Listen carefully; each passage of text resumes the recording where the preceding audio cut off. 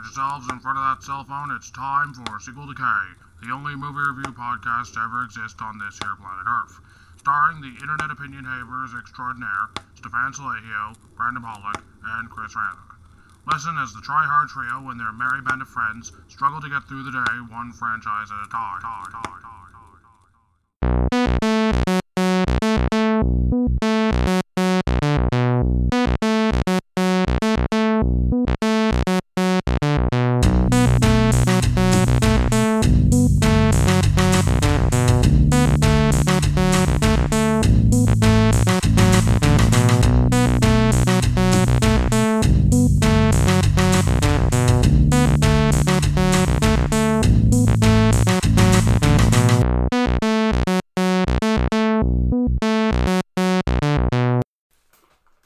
This chewing action, folks. Oh, right, I did that, didn't I? Yeah, the Joker episode. Right. Which I listened to about 20 minutes of. Oh, nice. It's awful. Fuck you, Chris. Welcome to Sequel Decay, everyone. Welcome back. It's been decades. In a week. Decades. Sure. What Welcome to the Sequel Decay Halloween special. Yeah, the first... Well, I mean, technically this whole month was supposed to be Halloween specials. Yeah, and but... we almost succeeded. Well, I think this month was supposed to lead up to Halloween, but unfortunately we got sidetracked because of Thanksgiving, because of recording issues, because of scheduling conflicts. Mm-hmm. I mean, what did we record this week? We have... No, at least 2019.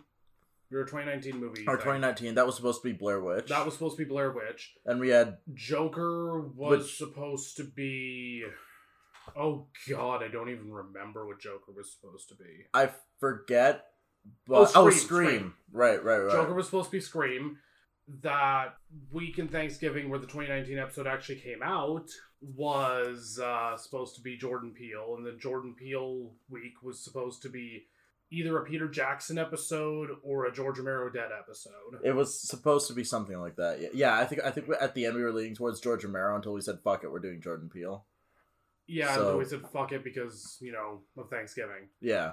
And then this week was supposed to be Tales from the Crypt. And then we found out that the fucking Nostalgia Critic did it. Yeah. Well, at least he covered Demon Knight.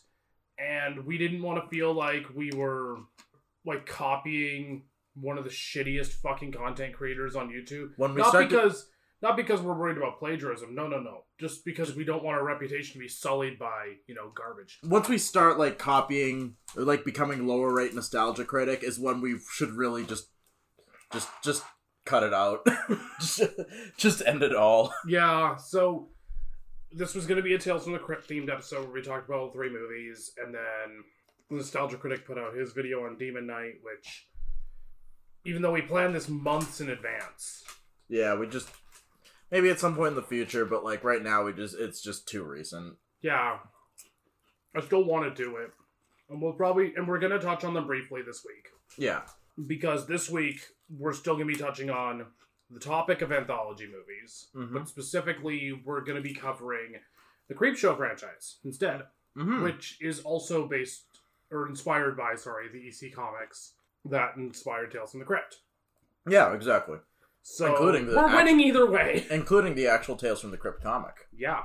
So, Chris, what are the Creepshow movies anyway? Okay, so, as I alluded to 30 seconds ago. Chris, don't get short with me, you bitch. We'll get short We'll fucking kill you. Finally. I guess before we start, I should kind of go over how the episode's going to be run. It's going to be very freestyle. Uh-huh. Very freewheeling. We're going to have a lot of fun. Yeah. Because the last couple weeks have been us touching very, very, very, I guess, deeper analysis of films that have come out recently. Mm-hmm. And this week, fuck it, we just wanted to have fun. For the first half of the episode before our intermission, we're going to talk about Creepshow.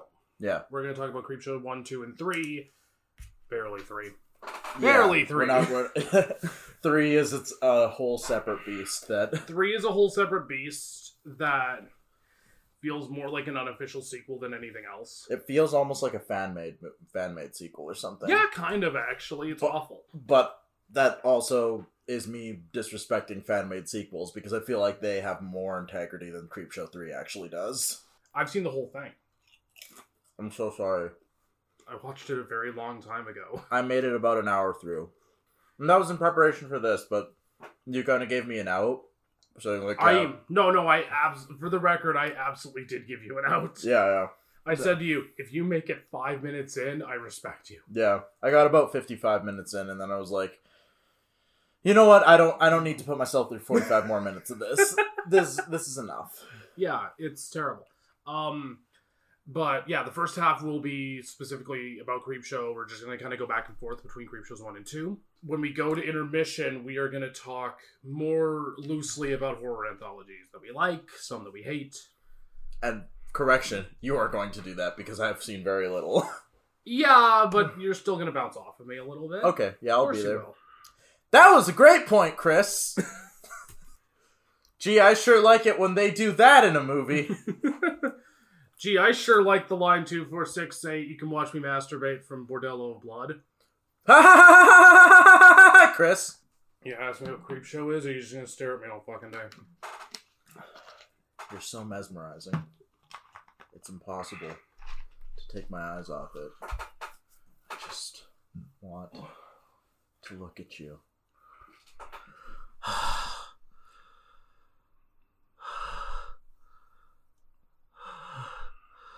What's Creepshow? Sorry, everyone. In 1982, Stephen King and George Romero came together. George Romero being the director of Night of the Living Dead, Dawn of the Dead, Day of the Dead, and etc. And Stephen King being Stephen King. They made a horror anthology film called Creepshow, which is based on the 50s horror comics like the EC's Tales from the Crypt and stuff like that. Not one, but 3 of these movies got made. 2 of them involved Romero and King. Mm-hmm. The 3rd one involved neither. And there's also a TV show on Shudder, which, full disclosure, I have not had a chance to watch it yet. Because fuck streaming services. I actually was going to get a free trial for Shudder for this. No, Chris, I need you to back me up on this. It looks really good. Why do you never have my back on anything? It looks really good. Obviously, the first one is the one that everyone, I think, remembers more than any other for very obvious reasons. That being that... It's the best one? It's the best one by far. Uh-huh. I actually quite like Creepshow 2. I know you're not as fond of it as I am. I'm not a huge fan of it. Like, I enjoy it more just because it's fun. Mm-hmm. And I get a little bit of fun out of it. I hate Creepshow 3. Creepshow 3 is god-awful. Which, I think we've said more than enough about Creepshow 3. We're done with Creepshow 3. Yeah. You're never going to hear us talk about it again beyond this point. I don't know if you're going to be able to hold yourself to that promise. Or hold me to that promise. Because, boy, does that movie merit a good beating down on. So we're going to take turns kind of describing each of the segments. Mm-hmm. From the 2. Mm-hmm. Fuck the 3rd. Yeah, the 3rd, I don't even remember a lot of the 3rd, except from like some very general outlines and how much I hated them and how mean-spirited they are. So we're not going to worry about the specifics in the 3rd. We're going to talk about the first 2. Yeah. So I guess I'll start with Creepshow 1. Yeah. I guess we will start with Creepshow 1. Are you going to start with the prologue or the actual first segment? Oh, we could start with the prologue. So the wraparound segment for Creepshow 1 involves a father who finds out that his son is reading horror comics. Mm-hmm. He beats the shit out of his son for reading horror comics, because this is the 1950s. I guess. And if not the 40s. Yeah, I guess the 50s would have been closer to when they were popular. Well, the 50s would have been when they were popular, but his attitude seems very 40s. Yeah. Anyway... there's not exactly a lot of breathing room between the 40s and 50s. That is true. But anyway, so beats the shit out of his kid, and his wife is like, well, you didn't have to fucking do that, while we're all sitting there going, thank you, someone said it. Yeah. And later we find out, because this is a wraparound segment, which means that it's the prologue and the epilogue. Mm-hmm. So in the epilogue, we find out that he has a voodoo doll, and he kills his dad via the voodoo doll. Mm-hmm. That's basically the wraparound segment for Creepshow 1. Does he kill his dad, or does he just leave him in agonizing pain? I think he kills him. Well, I mean, either way, who cares? He fucks him up real bad. Fun fact: the little kid in the first wraparound segment is credited as Joe King. He is Stephen King's son. Yep, Joe Hill. Yep, Joe. He's now known professionally as Joe Hill, and he is now a novelist. And he also wrote the comic book Lock and Key, which I still need to finish. Yeah, he also wrote the book Horns, which the Daniel Radcliffe movie is based on. Which Daniel Radcliffe? What's it called? Horns. Horns? Oh, right. The movie's shit. I've never read the book. Huh. Interesting. Yeah. I had no idea. But this is also like the intro to the first movie, and it has this little like animated segment too, which I think is really well done. And the music is really cool. The music is really cool throughout like the entire first movie, I think. Oh my god, yeah. Like it never really recaptures that in the movies after that. But yeah, it's a very cool framing device. Yes. Because all the rest of the segments are like suggested to take place in the comic book that the dad throws out. Yeah. So like every one of them begins with a very static shot. And then they come to like as in like it starts with the panel from the comic book, and then it like transitions into like a live action just static shot, and then they start moving. It's almost like a wax museum coming to life or something. Yeah. So I think that's a really cool framing device for all these segments. So I guess why don't you tell us about the first major segment of the film? So being Father's Day. Father's Day is so fun. Where's my cake?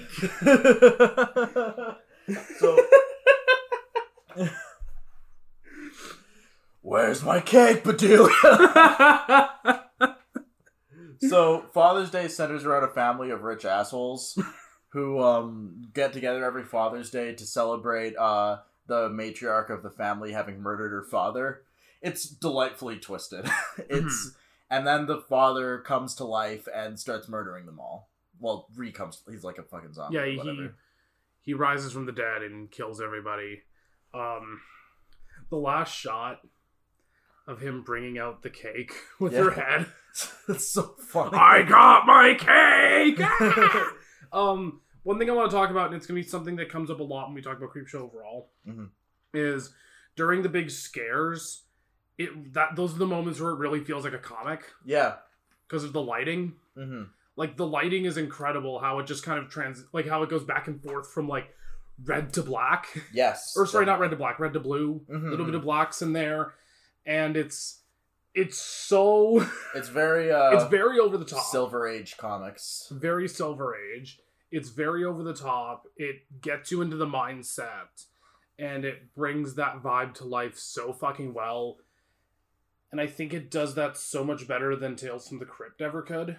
Because I think that's one thing, is like Tales from the Crypt gets the camp down really well, but it doesn't get like the Silver Age comic vibe down as well.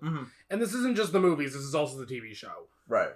But I think the first Creepshow movie was able to do that incredibly well. I'm surprised how well it like pulled off the comic book thing, because like even like at some point you just straight up see them transition to another scene via like a panel, and like I thought it would like break my immersion, but like it actually works really well. Maybe just because everything is so like kind of heightened and goofy. Yeah, like everything is very over the top and very goofy. Just a couple things. One, I love Vivica Lindfors and her very, very, very prevalent Swedish accent, which as Bedelia. Yes. And also, this is the first like segment that you kind of get to see like one of the driving themes of the first Creepshow movie is like kind of an examination of like the perverseness of a lot of the upper class. Yeah, and I don't necessarily think you're reading too much into it either. No. Because, I mean, if you look at what George Romero had made before that, which is Night of the Living Dead, Dawn of the Dead, and Dawn of the Dead, one being, you know, a movie that has a lot of social commentary about race, and the other being a movie that has a lot of social commentary on consumerism and capitalism. Yeah, there's probably... I have a very sneaking suspicion that Uncle George was trying to say something, kind of. At the very least, kind of. Mind you, it's not like... It's not vapid, but it's not super deep either. No, it's not as deep as like Dawn of the Dead or Night of the Living Dead. This movie's called Creep Show, folks, not Deep Show.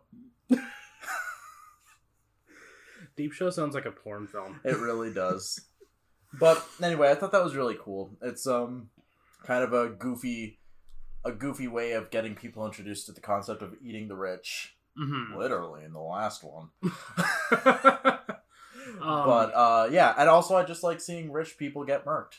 So it's very fun. Yeah, especially these guys because they're just so delightfully like evil, dickheadish. Yeah, they're such fucking assholes. Like the matriarch's daughter, I think, or aunt or something, like just talks in this monotone like this, and there's this like very camp dude who's like the main girl's brother, I think. And he's got some really funny lines too. He's also huge. They're all huge dickheads, and it's just the greatest of fun seeing them all get murdered in hilarious ways. Like one guy getting a tombstone dropped on him, very slowly but surely too. Like he takes his sweet ass time with it. Again, for comedic effect. Yeah. He scurries back a little bit, and the tombstone scurries forward a little bit. It was really fun. And and it was funny because like I was realizing as I was watching it again, it's like, you know, he could have just like flipped over. Yeah. That's all he had to do was just like roll over this way or roll over that way, and he would have been fine. Mm-hmm. But no, he's a fucking idiot. Anyway, Chris. Yes. Why don't you talk about the lonesome death of Jody Verrill? You mean the greatest segment in all of Creepshow history? It's so good. Funny. It's surprisingly sad. It's very sad, but also incredibly funny. Yeah. So it's like, what if The Color Out of Space was hilarious? And started coked up Stephen King.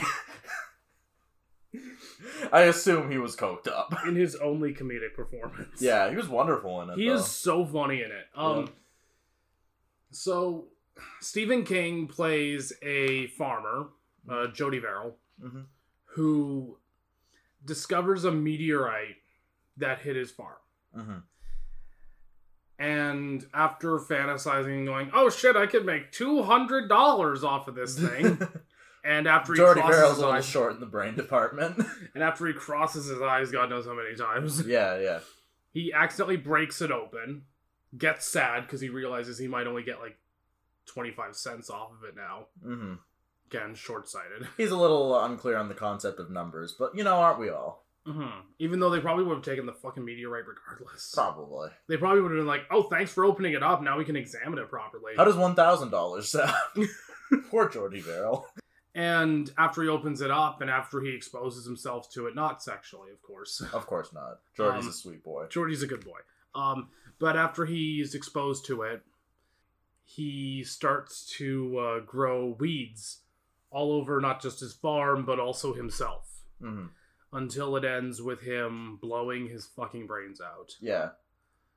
Or I guess whatever's left of his brains. Yeah, he kind of looks like He basically looks like a fucking pile of grass. He looks like the Swamp Thing without Stephen Bissett's detail. There's, again, like, these are pretty short vignettes, so there's not too much to say. No. But it is... Stephen King is fucking hilarious. He basically pulls this entire thing off on his own. And he's very funny, like, in this kind of, like... I don't want to say punching down, but kind of punching down, like, white, like, hick kind of guy. Yeah. But it's also very sad by the end. Yeah, like it's not like this. He's not like a bad dude. No, like, this isn't punching down in this isn't completely punching down in the way that, like, The Hangover 3 punches down. Yeah. We're back at it, folks. Full fucking circle. The scariest part of this month was listening to Todd Phillips talk. I think that was the low light of all of our month, really, is learning how much of a fucking moron Todd Phillips actually is. Yeah, it's not punching down in the way that, like, The Hangover 3 punches down. It's definitely punching down, but it doesn't feel, like, superbly mean-spirited. Yeah. It doesn't feel like like, you still sympathize with this character by the end of it. You if anything, you pity him at the beginning, and then you sympathize with him at the end. And I think the way that it's written really helps. I think because Stephen King wrote the screenplay for this movie, so we highly recommend that segment. Yeah, well, I mean, I recommend all the segments. I recommend the entire movie. Yeah. Let's get that out of the way. It's my turn. Yay! Which one are you gonna talk about? Something to tide you over. Ooh, my favorite segment in the whole movie, actually. It's my... Well, I think it's probably my... Oh, man, I like them all a lot. I think the last two are my two favorites, so... But anyway, Something to Tide You Over stars Leslie Nielsen and Ted Danson. And Ted Danson was caught sleeping with Leslie Nielsen's wife. So, Leslie Nielsen takes him out to the beach and buries him up to his neck as the tide comes in, which he also does to his wife. And they... Who knew that this movie predicted O.J. Simpson? Yeah. And then they drown, and then shenanigans ensue. Shenanigans. And by shenanigans, boy, do we mean they come back from the dead, just like in Father's Day. Except they're not asking for cake. They bury Leslie Nielsen up to his neck and let him drown. And don't worry, though. Leslie Nielsen can hold his breath for a long time. It's surprising how, like, the first half of this this segment is, like, surprisingly creepy. Yeah. It's just really it's not really a horror thing. But it's just there's a very foreboding atmosphere. And Leslie Nielsen is surprisingly, like, fucking incredible in this. Yeah. Like, this was at a point in Leslie Nielsen's career when he was transitioning from drama to comedy. This was before Naked Gun. This was right around the time when Police Squad was on TV. Oh, right. But this was definitely before Naked Gun. Like, this was before the movies. Yeah. And this was right after Airplane. Yeah, okay. So this was right after Airplane, right around the time when Police Squad was on TV, but definitely before, like, the Naked Gun movies hit. So this was before Leslie Nielsen became known mostly as a comedic actor. Right. But before that, he was mostly known for drama. Which is kind of strange to think about now. Which, yeah, nowadays, like, and especially how young we are, like, we mostly know Leslie Nielsen as goofy comedy boy. Yeah, like, especially, like, a lot of the parody movies, like Scary Movie. Oh, yeah, and, Superhero Movie. Which I remember being funny in. But, like, I also remember that those movies are fucking awful, so, like, who knows at this point? I haven't seen them in years. I kind of want to watch them again just to see how Leslie Nielsen is in them, but I do remember him being the highlight of them all. Yeah, but, like, I think it's safe to say his highlights are more so Airplane and Naked Gun.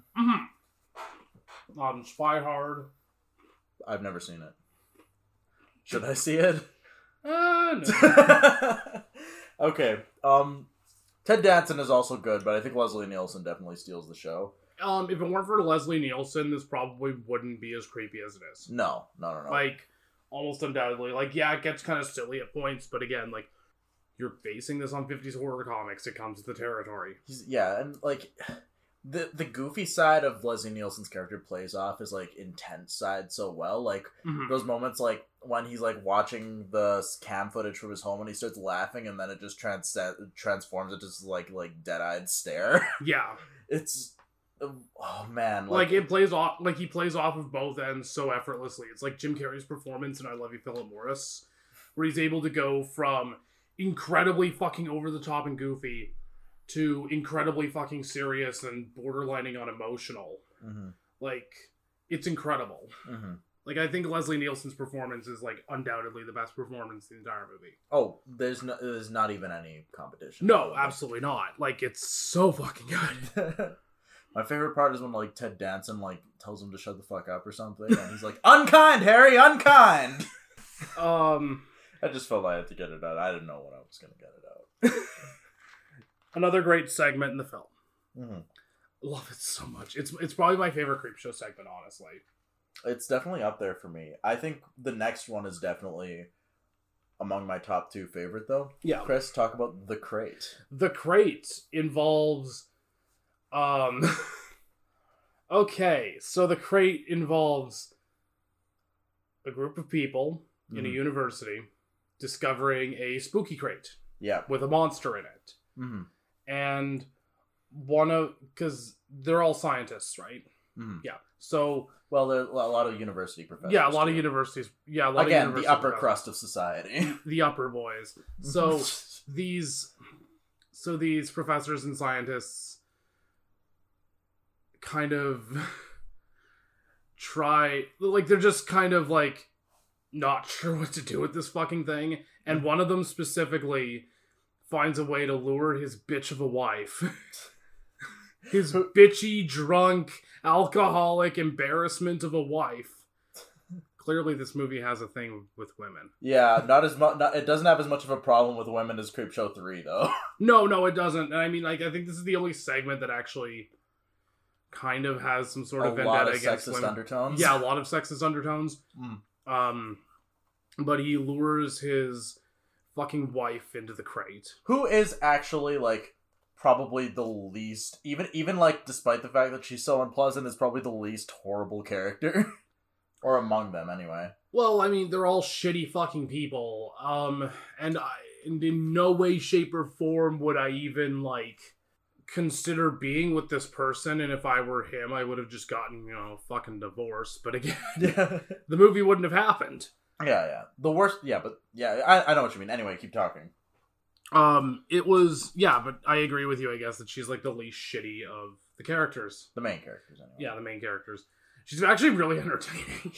She's played by Adrienne Barbeau, who plays a Catwoman in Batman the Animated Series. Oh, shit! Yeah. Fuck yeah. I was really happy when I found that out. Because she was great as Catwoman. Yeah, she's great as Catwoman. She's fantastic as drunk, bitchy wife.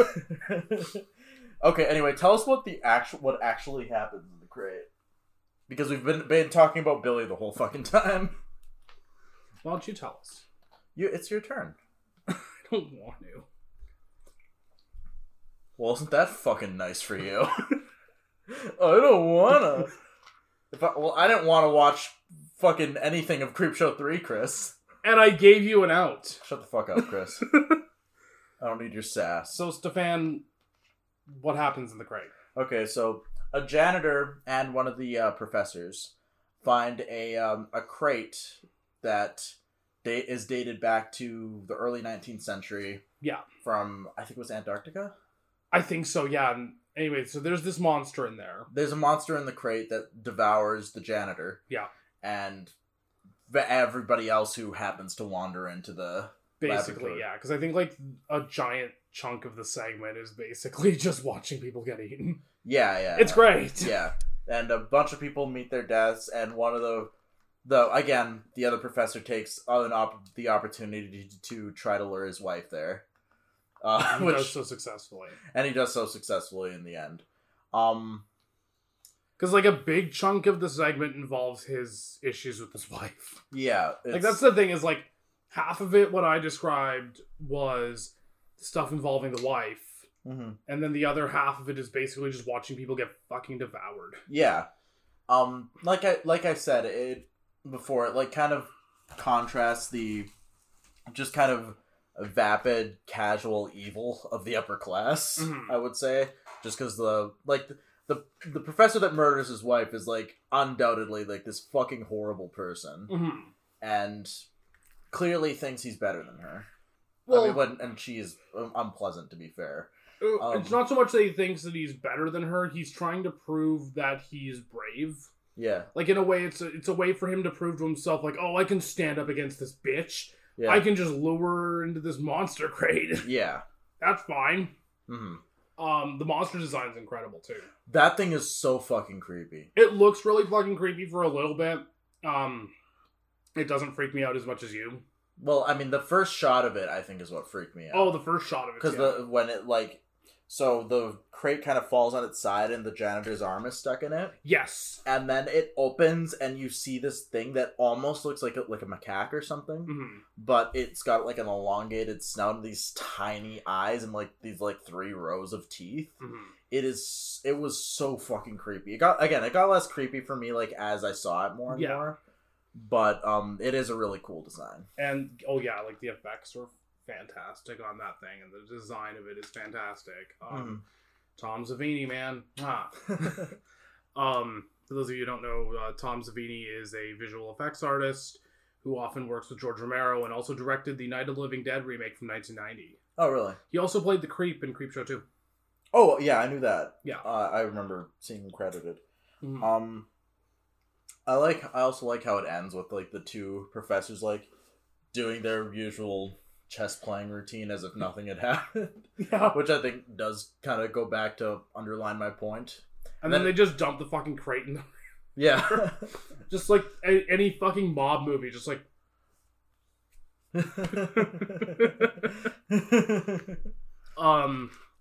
It's my least favorite segment, I think, of the 5. Really? Yeah. Mm. And it's more just because I think it's a little too long. It is quite long. It is really long. Like, I think it's the longest segment in the whole movie. And ultimately, there's nothing wrong with the segment being, like, long if, you know, you have something to support it with. I think if it's paced well, it's fine. And I think it's paced mostly well. It's just that I think it gets kind of repetitive at points, especially with a lot of the deaths. Mm-hmm. And it wasn't until it started getting into, like, him luring his wife down to the crate that it started to get interesting again. Yeah. I think it would have been with funny that said, I still like it. Yeah, I think part of me, and I think this kind of, like, would have unraveled a lot of the ending, like, thematically. But part of me thinks it would have been kind of funny if, like, the thing just didn't even pay attention to his wife and just ate him instead. I think what would have been funnier is if it just didn't wake up at all. Also would have been very funny. You're better writer than Stephen King. There you fuck you. The scariest thing to a white man is prison. Especially a white rich man. You're not wrong, I guess. How can I bang my TA from this cell? Well, I think we've talked about the crate long enough. Mm-hmm. So, that brings me to the last segment of the first Creep Show. Which I will do the honors of, because I think I just kind of bailed on the crate. Okay. Chris, tell us about They're Creeping Up on You. The funny crocodile. That would have been a very different... That would have been awesome. That would have been wild. Lead me in again. Chris, why don't you tell us about They're Creeping Up on You? The funny cockroach segment. Mm-hmm. So this segment is, I think, a little on the lengthier side too, but still, like, really, really fun. I think this might be my favorite. This one is probably my third favorite. So this is about a rich asshole played by E.G. Marshall. Also known as juror number 4 in 12 Angry Men and the President of the United States in Superman 2. Yes. In this one, he plays a rich asshole. Yeah, like I said, the President of the United States. Got him! On the fucking ball as always. He's just kind of an arrogant prick who's really bitchy about cockroaches. He's clearly a germaphobe. He lives in this very sterile white penthouse apartment. Which kind of looks like something you'd see in THX 1138. Definitely, actually, yeah. And basically, as the movie goes on, it becomes more and more of a prick, firing people left, right, and center, and, you know, getting bitchy at his landlord, and just... Buying out other companies left and right. He is Walt Disney. Or as this is going on, more and more cockroaches start to inhabit his apartment. Yeah. Until they finally completely infest the fucking place, and then him. Mm-hmm. And the last shot of the fucking segment... one of the last shots of the fucking segment, which involved the cockroaches bursting out of his fucking chest. Yeah, that was disgusting. That was awesome. There's actually a featurette where Tom Savini, where it's like some video footage of like showing how Tom Savini and the visual effects artists actually pulled that shot off, and it looks incredible. Yeah. Something I'll say about Creepshow overall as well, beyond the lighting and the music, is also how fucking great the visual effects are and how great Tom Savini is at doing those effects. Mm-hmm. Definitely. Like, this is why practical effects are going to last longer than CGI. Goddamn, everything in this movie looks great. Yeah. Again, like, and this is probably the last time I'll bring it up, but, like, this also goes back to my point of this movie's views on rich people, where Pratt is not only just a stereotypical, like, Disney-style voracious capitalist, but he's also a contemptuous asshole. Yeah. Like, he really fucking hates like people who he perceives as lower than him, which is everybody. Yeah. And a lot of the things that he says about cockroaches could easily be interpreted about him talking about like commoners. Yeah. Exactly. Like literally switch out him saying bugs with, I don't know, the pores or something, and like you don't get far from a bunch of today's hyper rich assholes. Yeah. So that's probably the last time I'll bring it up, mainly because the next movies don't really touch on it at all. Not really. Like, the second one certainly doesn't, and we're done talking about the third one. We're going to give that thing as much attention as they put effort into it. Yeah, there you go. Hey. No, this one's definitely one of my favorite segments as well, especially for that last shot, because it's just so fucking ugh. Yeah. But I love it so much. E.G. Marshall is hilarious in it. Kind of like the best thing about these performances a lot of the time, like Stephen King's performance, E.G. Marshall's performance, Hal Holbrook's performance, Leslie Nielsen's performance to an extent, is that they're very over the top. Yeah. And they're very unapologetically over the top. Yeah. I think is the best way to put it. And again, E.G. Marshall is no exception. He's fantastic in this. Go out and fuck somebody. Wear a rubber, though. Everybody's got the herpes these days. This movie was clearly made in 1982. It was definitely 1982. This is peak 1982. But yeah. What an awful decade. Yeah, the 80s were bad. It's so fucking fun. It's so fucking entertaining. Stefan, do you have anything else you want to say about it? Not really. I like the very last shot of, like, everything is clean except the panic room where it's just completely covered with bugs. I think there's, like, a sick irony to that, too. Yeah. Oh, yeah. It's definitely got layers to it. So, I guess overall on Creepshow, it's so funny. I really like it. It's really creepy when it wants to be. It's super atmospheric when it wants to be. It's got that comic book vibe down to a T, especially in the lighting. Yeah. And especially in a lot of the cinematography. The music's incredible, the lighting's incredible, Tom Savini's visual effects are incredible, the script is really well written and really clever. Yeah. It's so fucking entertaining. I love it so much. I'm so glad this movie exists. Because I think it's one of my favorite Halloween movies. It's a fun movie to, like, just pop on and have fun with, I feel. Oh, for sure, yeah. Like, it's just 2 hours of just... And it doesn't really feel its length either. It's really well-paced. Yeah. Like, there's moments where it starts to feel its length, I'd say, especially in The Crate. Probably during The Crate, I think is the one that suffers from the biggest pacing issues. Yeah. So, I guess, now that we're done with Creepshow, I guess let's organize these segments from best to worst. Stefan, you want to start? Best to worst? My favorite is... they'll creep up on you. What the fuck is that one called? They're creeping up on you? They're creeping up on you. Then after that would probably be the Leslie Nielsen one. Oh, Something to Tide You Over. Something to Tide You Over. Then The Crate. Then Father's Day. Then The Lonesome Death of Jordy Verrill. I will reiterate, though, that I really like all of these, and it's very close. Yeah. Like, all the way around. They're all very close, and I think I would basically say that all of these are damn near a 10 out of 10. Except for The Crate, which I would say is an 8 out of 10. I'm going to go with Something to Tide You Over. The Lonesome Death of Jody Verrill. They're Creeping Up on You. Father's Day.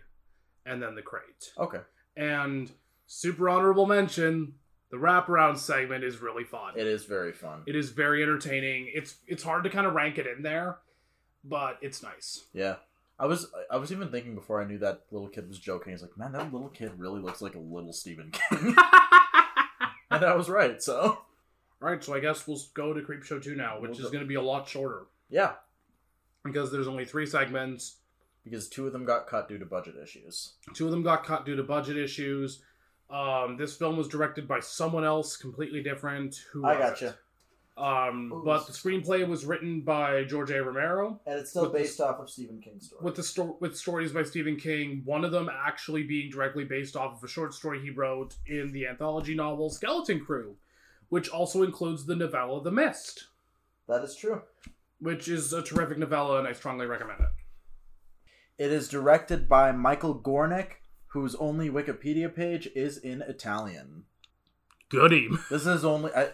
I can't read Italian, but based on what I know from Spanish, it looks like this is his only directorial credit. But he also was the cinematographer for Vampire, Dawn of the Dead, Night Riders, Creepshow, and Day of the Dead. So he mostly worked on George Romero projects, it looks like. Yeah, he did Day of the Dead, Creepshow, Night Riders, Dawn of the Dead, and Martin. Mm-hmm. The hell is Martin? Martin's that vampire one you were confused about. Oh, okay. And he directed 6 things, actually. He directed 4 episodes of The Winners, Stephen King's Golden Tales, 4 episodes of Tales from the Dark Side, Creepshow 2, Monsters, and Golden Years, which is another Stephen King adaptation. It's a miniseries. Oh, okay. But this is only feature credit. This is his only feature film credit. Most of his credits are in TV or shooting, Script was written by George Romero, featuring stories by Stephen King. It was also written uncredited by Lucille Fletcher. Oh! Who also wrote for the Twilight Zone, I believe, at one point. Oh, no, never mind. She wrote a radio play for Orson Welles called The Hitchhiker, which was later adapted into the Twilight Zone. Oh, okay. So she was a very prolific writer, it looks like. Oh, that's probably what the Hitchhiker segment's more based on then, from Creepshow 2. Quite possibly. Yeah. Anyway, so I'll quickly talk about the wraparound segment of Creepshow 2. Yeah, go for it. Which, funny enough, I actually like the wraparound segment of Creepshow 2 a little bit more than Creepshow 1. Yeah, I think that's fair. One, because I think it showcases the animation, and especially that comic style animation a lot more. Yeah. And 2, I like how the wraparound segment is more active in the film. Yeah. As opposed to in Creepshow 1 where it's just the prologue and epilogue. Yeah. But basically the wraparound segment follows a young boy who gets a Venus flytrap package that he ordered from his EC comic. Mm-hmm. Or his Funny Creepshow comics. I guess they call him Creepshow in the... Yeah, they call him Creepshow on the show. He interacts a little bit with the Creep, who actually delivers the Creepshow comics from town to town, played by Tom Savini. Mm-hmm. I forget who plays the little boy in the movie. Dominic John. He doesn't have a wiki page. Oh, okay. So this was probably one of his only big roles then. Probably. But he does his job. So who cares? So, as the film goes on, and as we go from segment to segment, he encounters some bullies who destroy his Venus flytrap packages and kind of chase after him to kick his ass.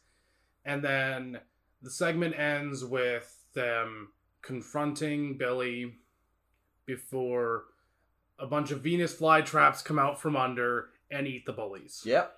Have we mentioned this is almost entirely animated, too? And this is 90% animated. Yeah. And it's fucking awesome. It could almost work as its own little, I don't want very, very, very short segment. Yeah, it works as its own little segment. I think it works, like I said, I think it works better than the first one for sure. I will say, and this is more my personal preference, but I don't like the Creeps design. I don't mind it. I mean, what I kind of noticed though, and I think it's just because of my love of Tales from the Crypt in general, the TV show, is that I don't really care for Tom Savini's voice as the Creep. Yeah. Especially when compared to John Kassir, I think it is, as the Crypt Keeper in the Tales from the Crypt show. Because John Kassir is really good at doing delivering the puns incredibly well. Like boys and ghouls and the kitties thing. And I think Tales from the Crypt really nailed that, but I think in Creepshow 2, it's Tom Savini's good, but compared to John Kassir as the Crypt Keeper in Tales from the Crypt, it's sorry.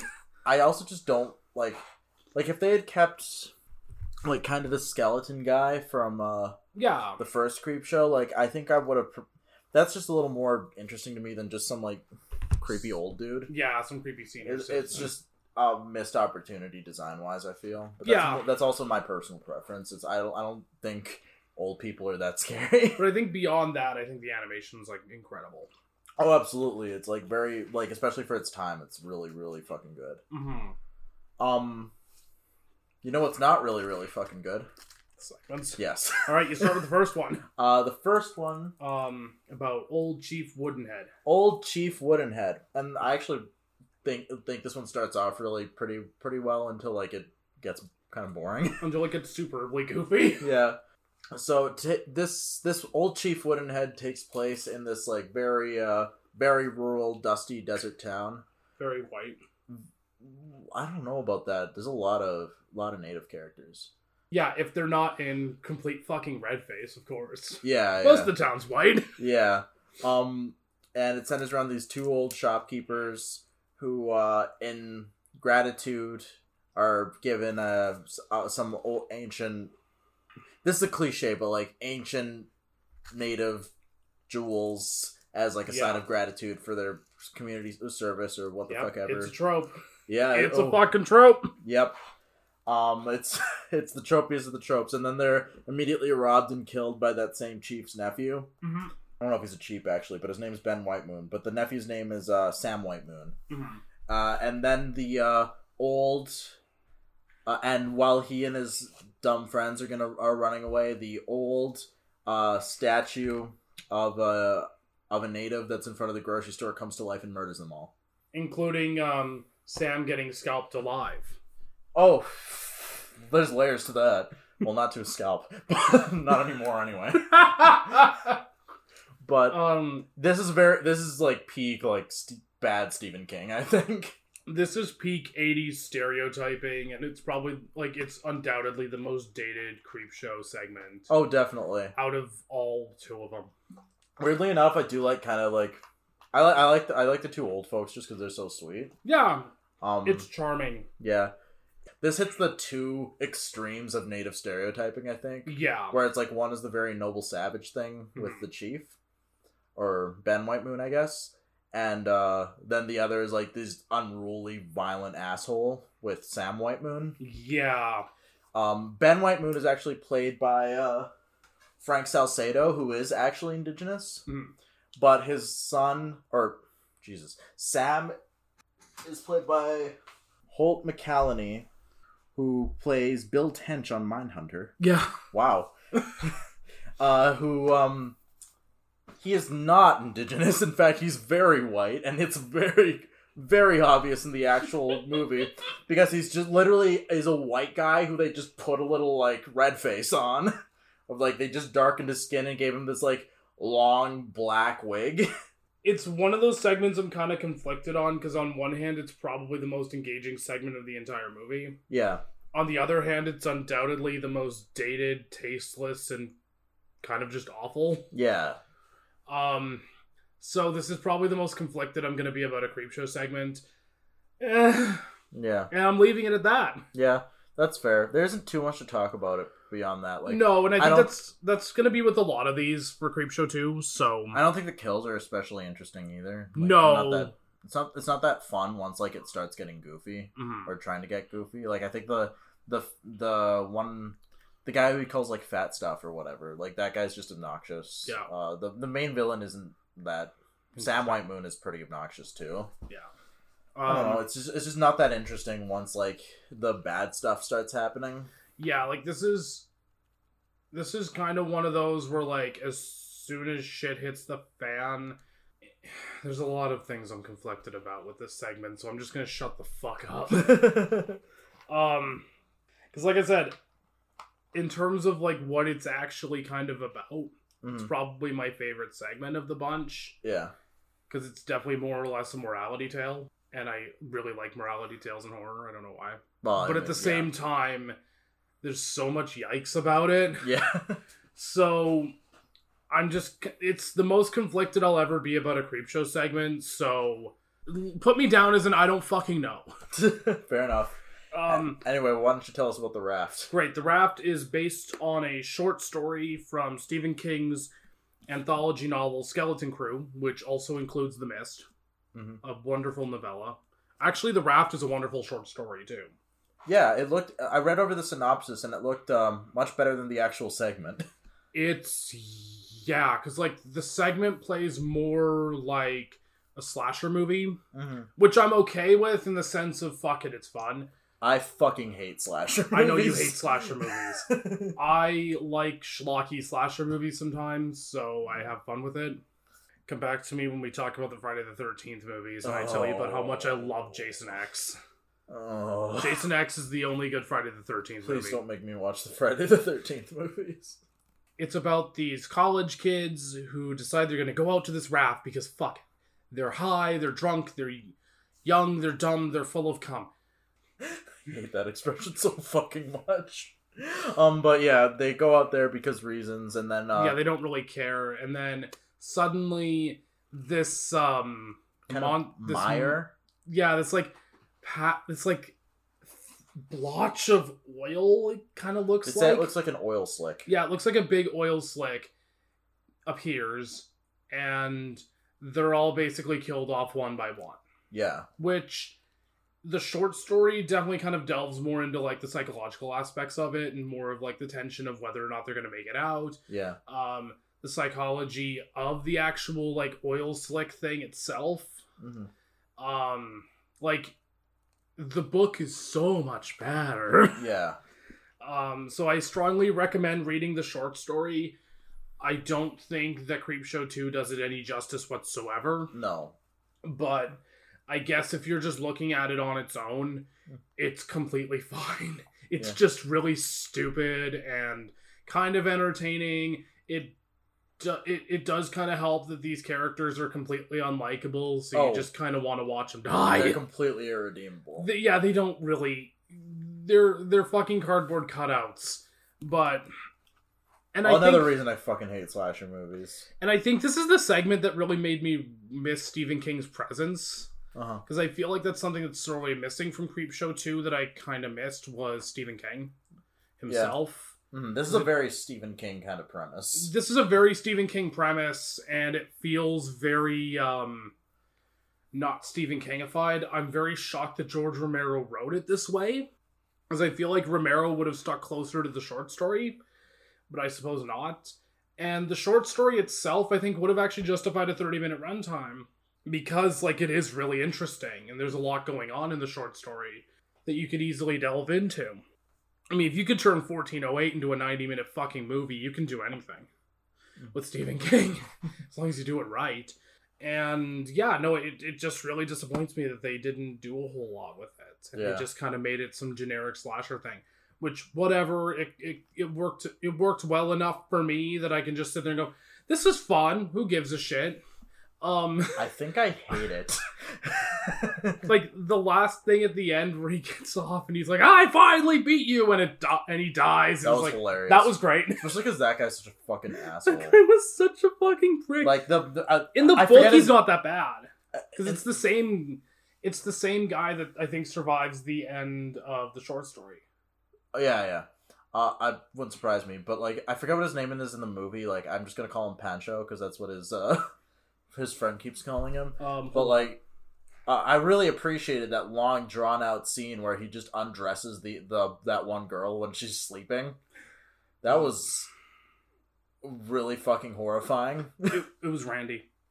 Yeah, whatever. He doesn't deserve a name. In the book, he does. Yeah, rapist piece of shit. That too, yeah. Yeah, no, it's probably the most whatever segment out of the entire movie.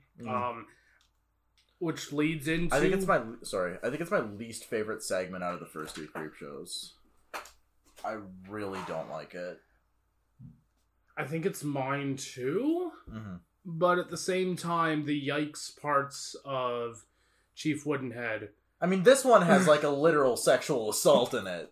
And it's not even really framed as one either. It's like very exploitative too. That's true. That's pretty fucked up. That's a yikes from me, That's dog. a yikes from me too, dog.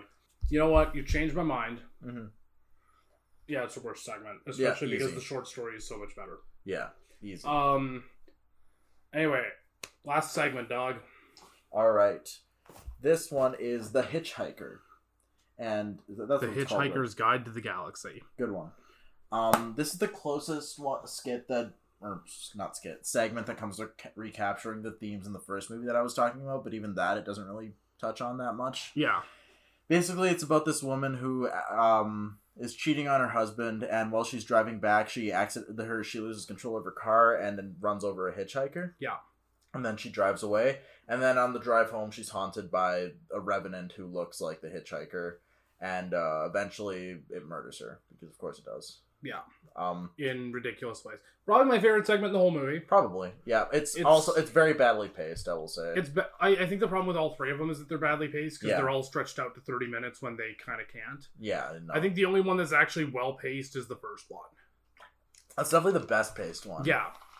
This is probably my favorite segment in terms of A, there's no yikes moments, and B, yeah. It's actually kind of well done and really entertaining. Mm-hmm. Like, the raft is just kind of boring and dumb. Old Chief Woodenhead is... Yikes. Yeah. But also kind of well done. It's weird saying I enjoy this movie. It's kind of a guilty pleasure, I guess. I could see that, yeah. Overall, I think it's just kind of a silly guilty pleasure.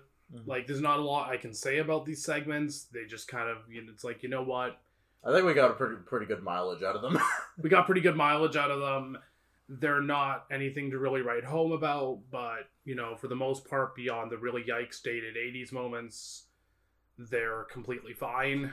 If the first Creep Show, I just realized we just completely breezed over the hitchhiker, because there's nothing to fucking talk about. Whatever. Well, the hitchhiker is fun. The hitchhiker's alright. It's just that it suffers from a lot of the same problems as the other two in terms of pacing, in terms of... There's no layers to it. Yeah. The other problem with this movie as well is that beyond the wraparound segment, it completely abandons the comic book thing. Yeah. Completely. Mm-hmm. It makes me really miss the Romero King kind of... This looks like scissoring, but... the Romero King... Like I said, a torrid whirlwind romance. The Romero King, partnership. Mm-hmm. Is that what we're calling it? That's what we're calling it. I'm raising my eyebrows, folks. It makes me miss them working together, because I think if Romero directed this and King wrote it, I think it would have been a lot more interesting. Mm-hmm. And probably a lot less... stupid? Probably a lot less mediocre. Yeah. Like, I do enjoy... Is George Romero, not known for being a really good screenwriter? Because I know he's an incredible director. He wrote the Dead trilogy. Oh, okay. Well, then probably just... I know as his career's kind of gone on, especially you'll notice this in, the later Dead movies, like Land of the Dead, Diary of the Dead, especially Diary of the Dead, mm-hmm. and Survival of the Dead and stuff like that. He's gotten really bad with the social commentary thing. Mm-hmm. Go watch Diary of the Dead and come back to me. Okay. Jesus Christ. We will talk about the Dead movies next year. Yeah. I look forward to it. As do I. Are we going to have a show next year? Find out next year. Probably. I highly recommend the first Creep Show. Mm-hmm. I'm middle of the road to light recommend on the second Creep Show, depending on your mileage on this shit. I can completely understand why people were probably going to be offended by the first two segments in places, because, oh boy, they're yikes. Yeah. Again, less consistently so is the Raft, but also the Raft has probably the biggest offender of the bunch, like you said. Mm-hmm. Chief Woodenhead has the more consistent yikes, which kind of just makes it more compoundingly bad. Yeah. So it's, yeah, but I still kind of enjoy it for some fucking reason that I can't really explain. I find it enjoyably stupid and gleefully dumb and kind of lovely. Maybe it is partly the wraparound segments. Maybe it is that I could just kind of enjoy the stupidity of segments like The Hitchhiker and anything that doesn't involve sexual assault in the Raft, or, trying to forget about all the very blatantly racist moments of old Chief Woodenhead. Mm. However, one thing I am going to say, since I'm holding the book in my hand right now, is I highly recommend reading the Raft short story before you go into Creepshow 2 if you haven't seen it yet, because the Raft short story is only 30 pages long, mm-hmm. and it's so much fucking better. And actually, I just highly recommend reading Skeleton Crew in general. Yeah. Because it's got some wonderful short stories. Like I said, if you've been interested in reading The Mist, it's a wonderful novella. It's only 150 pages. So I recommend that. Mm-hmm. And yeah, of course, I recommend the first Creepshow. I also highly recommend the first Creepshow because I think it's a lot of fun. It's another one of those good, like, kind of gateway horror movies, just because it's, you know, a lot of the times it's just a straight up comedy. It's got, like, everybody, it's one of those where I can see, like, you pull 5 different people and they all have 5 different favorite segments. Oh, for sure, yeah. There's a lot of good stuff in it. There's some mild social commentary, but mostly it's a lot of just kind of dumb fun. Creepshow 2, like I said earlier, Creepshow is it's a great Halloween movie that you could watch with like a big group of people. Oh yeah. Creepshow 2 is more so the Halloween one that you keep in the background while the party does other shit. Yeah. It's nowhere near as interesting. It's quite either racist or sexist at a lot of parts. And it's paced extremely badly. But you know, it's not the worst thing I've ever seen. No. It's not bad, and like a lot of the shitty aspects of it were just kind of a product of the 80s. Yeah. Oops. That's not to excuse it or anything, but you're right. It was common. It was very common. Yeah.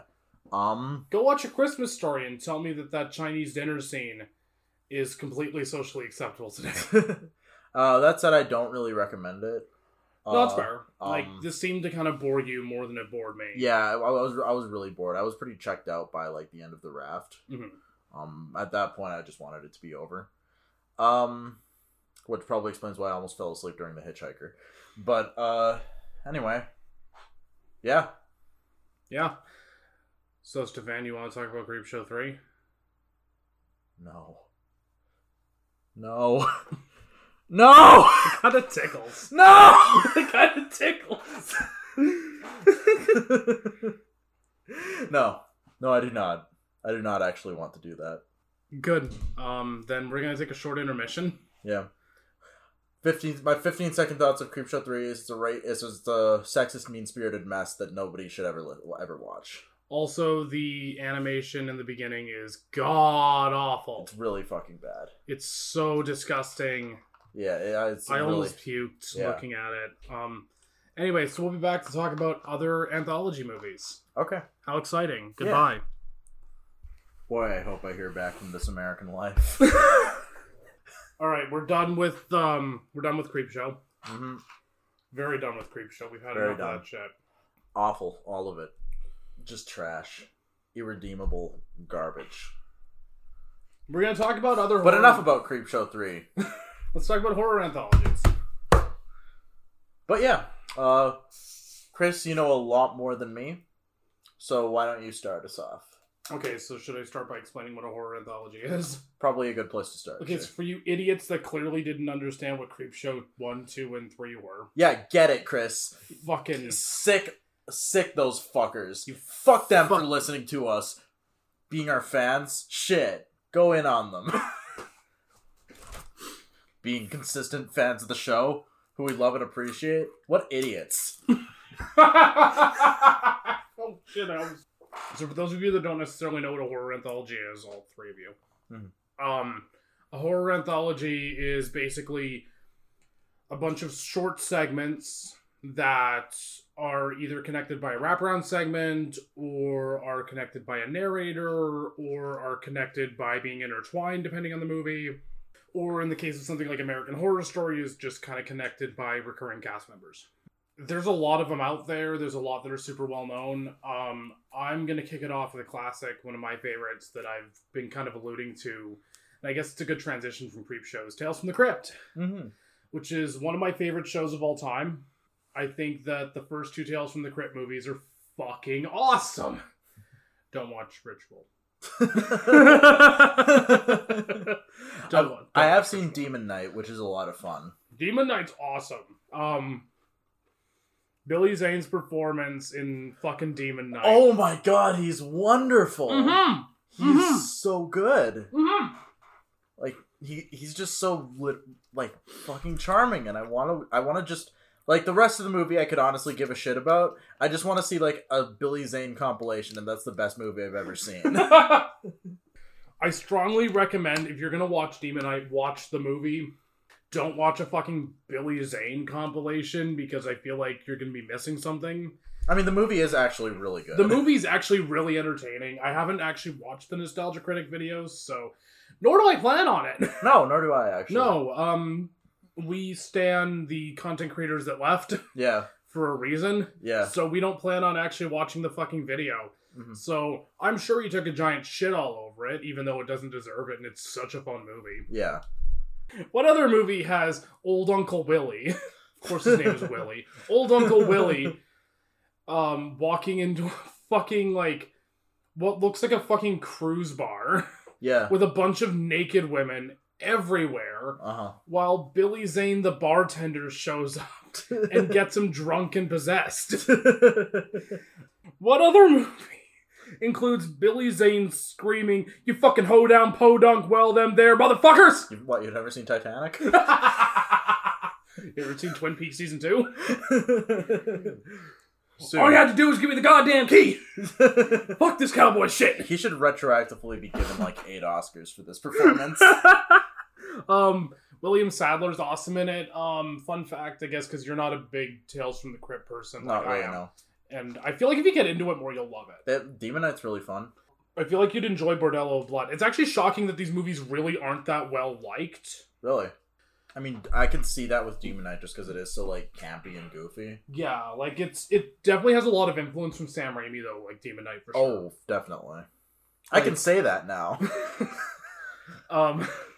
You've graduated grade 1 of horror class.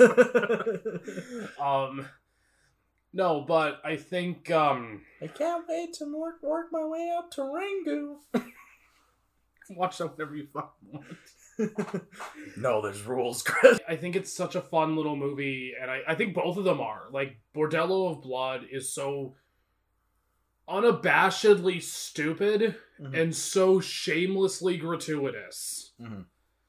There's literally a moment where the female antagonist, who is the head of a brothel and also a vampire who rips people's hearts out and eats them, like you do, screams, 2468, you can watch me masturbate in a cheerleader's outfit. So it's the greatest movie of all time. It is the dumbest fucking thing I've ever seen.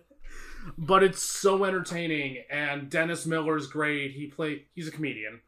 He plays the main private eye who is searching for Corey Feldman, who gets... Corey Feldman's in this. Corey Feldman is in this for about, I want to say, 15 minutes. Okay. He's basically the main catalyst of the movie, like what gets the plot going.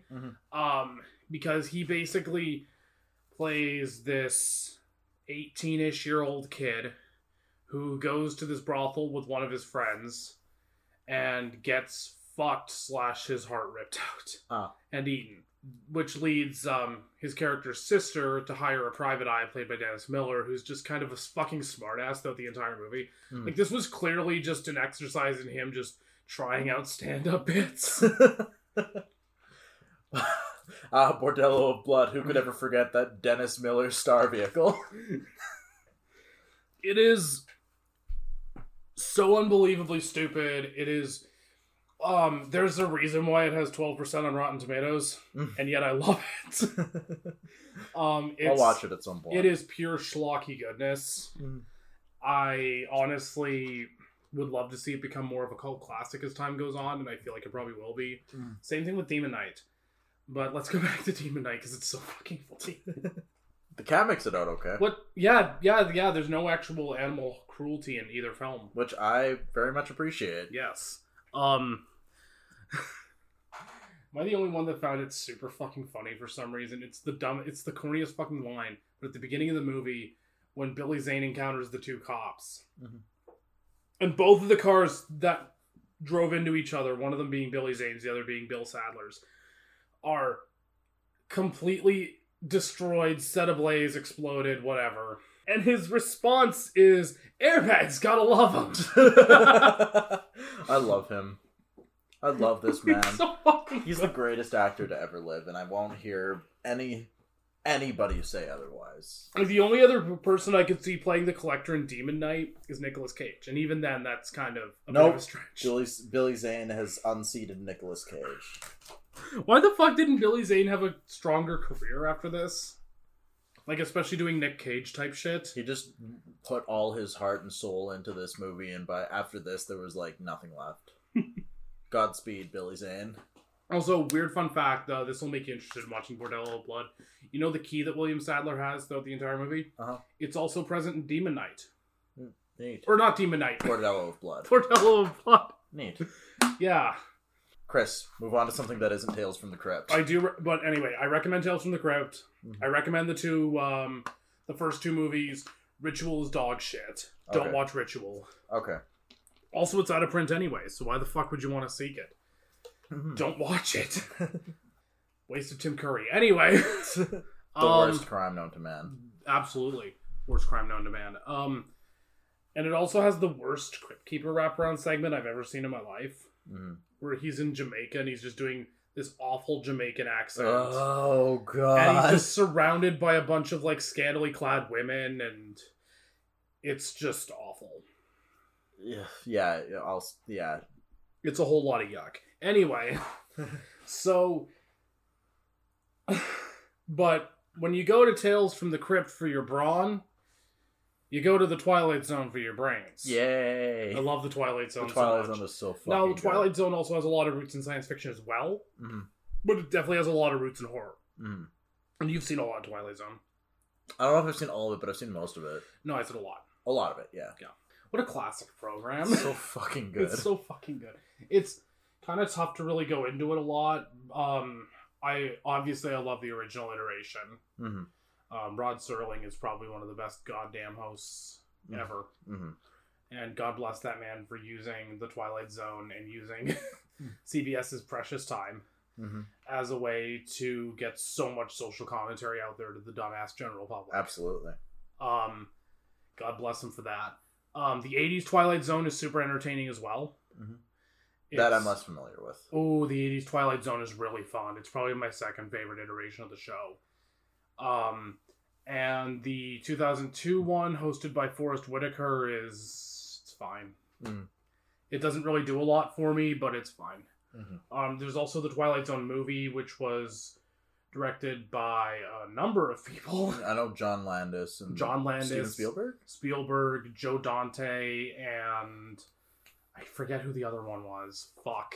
That's the movie that John Landis killed that person on. Killed those kids. Yeah. Well, killed the kids. There was a kid that got killed for sure, and I forget the actor who got killed on that set as well. Mm-hmm. Hold on, I'll look it up real quick. The Landis family sure is wonderful. Just stellar human beings. Vic Morrow. Okay. Yeah, Vic Morrow, and yeah, because there was basically there was a helicopter stunt that was going to be performed on the set. And the helicopter ended up crashing and it ended up killing Vic Morrow and I think one of the child actors for sure. Mm-hmm. And Steven Spielberg actually ended his friendship with John Landis over this. Yeah, as he should. Yep. As you fucking should, because John Landis did not handle it well. With any sort of like grace or maturity. Oh, George Miller was the other director. Oh, right. Yeah. Which is kind of fucking fascinating to say the least. That's kind of an incredible lineup of directors. That's an incredible lineup of directors. Spielberg, Miller, Dante, and the other guy. The other guy who brought us Max Landis. From the guy who brought you An American Werewolf in London and The Bastard Son. I know that there's segments that are clearly just remakes of, segments from the original show. Mm-hmm. Specifically like Nightmare at 20,000 Feet. Mm-hmm. But I know that one's been remade a few times now. Yeah, it was also remade for the Jordan Peele one.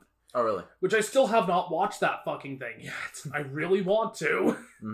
Because it sounds absolutely positively up my alley. It's very... Yeah, because like I said in the last episode, we were talking about Jordan Peele, he seems perfectly fit for Twilight Zone. And yeah. It would be great if he actually... Because I don't know how involved he was in the writing process for season 1. Mm-hmm. I would suspect he's more just a presenter than anything else. I feel like he's more of a presenter than anything else, which is kind of sad, because I feel like he would be, the perfect person to be, creatively spearheading a Twilight Zone. It's like you mentioned, Get Out and Us are just feature-length Twilight Zone episode. Exactly, yeah. So, obviously, yeah, and go watch Get Out. Us. Yeah. If you want to hear us talk more about that, you can listen to our last episode. Mm-hmm. But yeah, I think we recommend the Twilight Zone for the most part. Mm-hmm. Like I said, the one that Forrest Whitaker hosted wasn't that great. It's fine. but it's not like it's like terrific or anything. It's just kind of there. Right. It's probably going to be the one that's like the least memorable out of all these iterations of the Twilight Zone. I would imagine so. Which is a little bit of a shame, because I don't think anyone should remember the awful movie that John Landis killed a couple people on. Yeah. Fuck that shit. You've seen the Cloverfield movies, right? I have. Good. Let's talk about the Cloverfield movies a bit, because like, are they an anthology? Yeah. I guess kind of, because they're not really related, at least not in any obvious way. They're not really completely related, but they share the same like continuity and universe. Mm-hmm. And they're like isolated segments in a way. Yeah. So I'd definitely say that they're anthologies. Mm-hmm. So let's talk about Cloverfield. The first Cloverfield's pretty fucking awesome. The script is actually relatively well written by Drew Goddard. Mm-hmm. And it was directed by Matt Reeves, I think.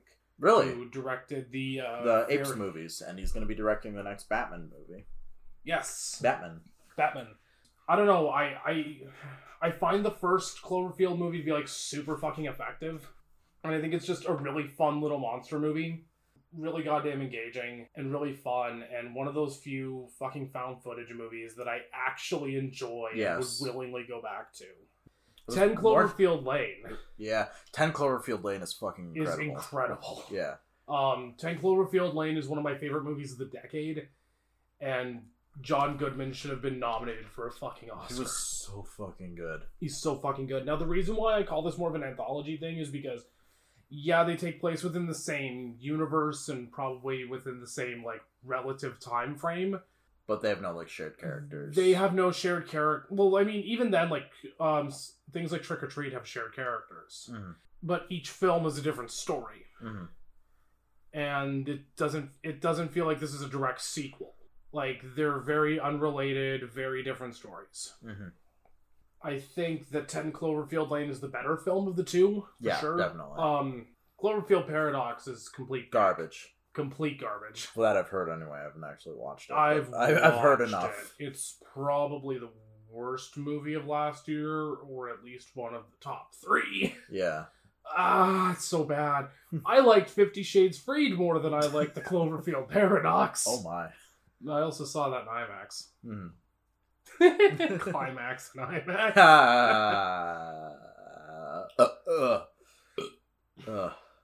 Anyway, there's a climax for you.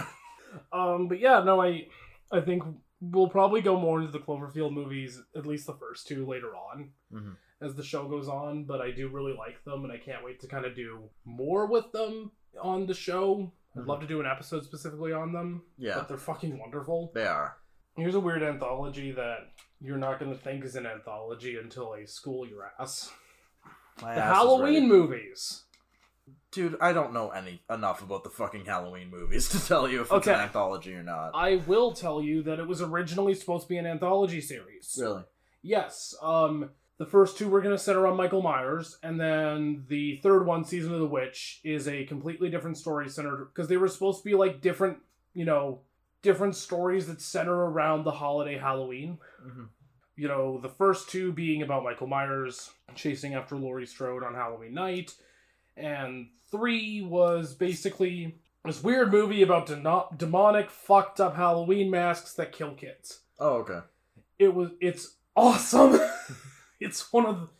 People hated it because there was no Michael Myers, and it tanked, and everyone was like, we want Michael Myers back. And so John Carpenter and friends were like, fuck, fine.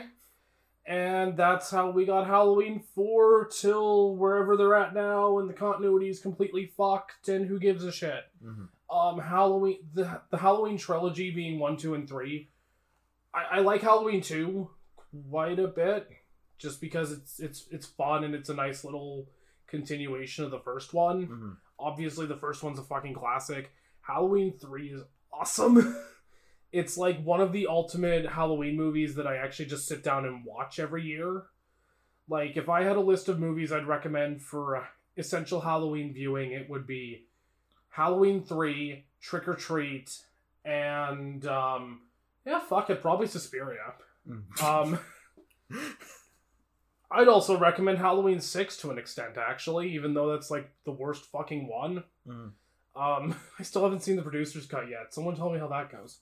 Halloween 6 definitely gives that vibe as well. Like, if I had essential Halloween viewing, Halloween 3 would definitely be in there. Because it's so fucking entertaining. It's so fucking fun. The Silver Shamrock song Never Leaves My Skull from October 1st to October 31st. It is just stuck in there. It's the 27th, right? 4 more days till Halloween. Halloween. Hey, yes, yeah, it's in my head. Yeah, it's in my head. Okay. Kill me. I love Halloween 3. I really like the first 3 Halloween movies. They're all fun. So there's some good recommendations. After that, it just turns back into a slasher franchise. So rip the idea of an anthology series, because that would have been actually cool. My favorite. You know how sad it is they just didn't turn the Halloween movies into an anthology series? That would have been awesome. Yeah. Imagine if Halloween 4 was actually interesting. I can't. Instead of just rebooting the franchise for some fucking reason. I want to fucking kill myself. Please move on. Okay, I guess if we're moving on, I guess I'll lightly touch on American Horror Story and what I've watched of it. Okay. I really like the first 2 seasons of American Horror Story. The first one being a haunted house thing, which is really cool, and the second season being set in an asylum, which gave me some like weird Clockwork Orange vibes to an extent, especially because Evan Peters looks a lot like young Malcolm McDowell. Yeah, you're not wrong. That's definitely not wrong. Especially in the Asylum season. I don't care as much for Coven, and then I think I stopped around the circus one, because it got kind of silly. What was that one? Freak Show, I think? Yeah. Yeah. Freak Show, I think it was. And that one, that's when I stopped watching it. I don't know how the new one is, but American Horror Story 1984 just sounds kind of fun. Yeah, that does sound cool. Even though it's not about the Orwell thing. It's slasher. Oh, okay. Which one was Lady Gaga in? Oh, God. She's in a few of them, I think. Yeah, I think she's in a few of them. I think she was in Freak Show. Right. I don't know why I feel like she was in Coven. Maybe. I don't fucking... Like, the thing is that Ryan Murphy tends to, like, recycle and reuse the same fucking cast for all these things. Like, Evan Peters comes up a lot, Jessica Lange comes up a lot, Sarah Paulson comes up almost all the time. I'm pretty sure Lady Gaga's come up more than once. I think same with Emma Roberts. Which, sure, whatever. But again, much like any Ryan Murphy show, I find that American Horror Story's gone on for way too fucking long, and it's just kind of run out of ideas. Okay. So if it ends up getting shit canned this year, who am I not going to be shocked, nor am I going to care? So yeah, the first 2 seasons, though, are really fun, and I enjoy them. Cool. So yeah, go watch the first 2 seasons of fucking American Horror Story, because it's so entertaining and very schlocky. I will say that. Like, I think the big thing I find weird about the American Horror Story shows is that they're incredibly schlocky, but also I get this feeling that it's a little too self-serious for its own good. So I'm just kind of in this weird fucking camp of, like, is Ryan Murphy that far up his own ass? Or is this just trying to be really, really schlocky and dumb? Like, I don't really know where he's trying to take this tonally, which is kind of confounding and why I've kind of just given up on it to an extent. But you know it's a better show than American Horror Story? Masters of fucking Horror. I don't know what this is. Masters of Horror is not like American... Okay, so you know how American Horror Story is like every season's a new story? With Masters of Horror, we're going back to the Twilight Zone-esque thing, where it's like every episode is a new segment. Yeah. Different directors would take on each segment. So, like, the most controversial one of all is the Takashi Miike one. Are you shocked? No, not at all. No, it's great. The imprint's fucking awesome. But yeah, like, John Carpenter, Joe Dante, Mick Garris, Takashi Miike, like, you name the director, they've probably worked on an episode of Masters of Horror. The first season is absolutely wonderful, because it's got some of the best goddamn segments. Oh, Dario Argento's done one. Oh, cool. It's called Jennifer. That one's really fucky. Really fun.